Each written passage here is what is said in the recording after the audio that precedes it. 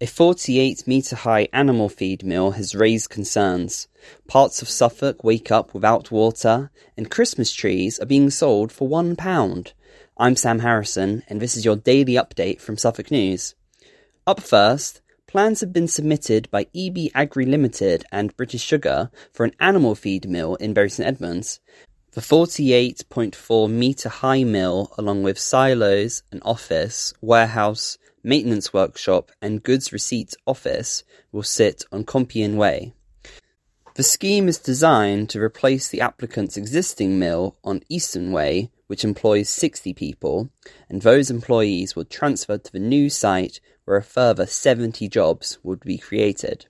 However, concerns have been raised about the height of the mill, which the Bury Society fear would be of significant visual impact when seen from the top road between Great Barton and the existing refuse recycling centre.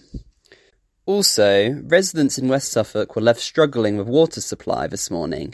In locations near Newmarket, as well as Kentford, Freckenham and Red Lodge, there is very little or not at all any water supply. According to Anglian Water Incidents Map, after receiving reports, the company is due to investigate the location of the issue and hopefully repair it very soon. And finally, a DIY shop is selling Christmas trees for only £1. Bury St Edmunds B&Q in Risbygate Street is selling the trees, just 4 sleeps before the big day.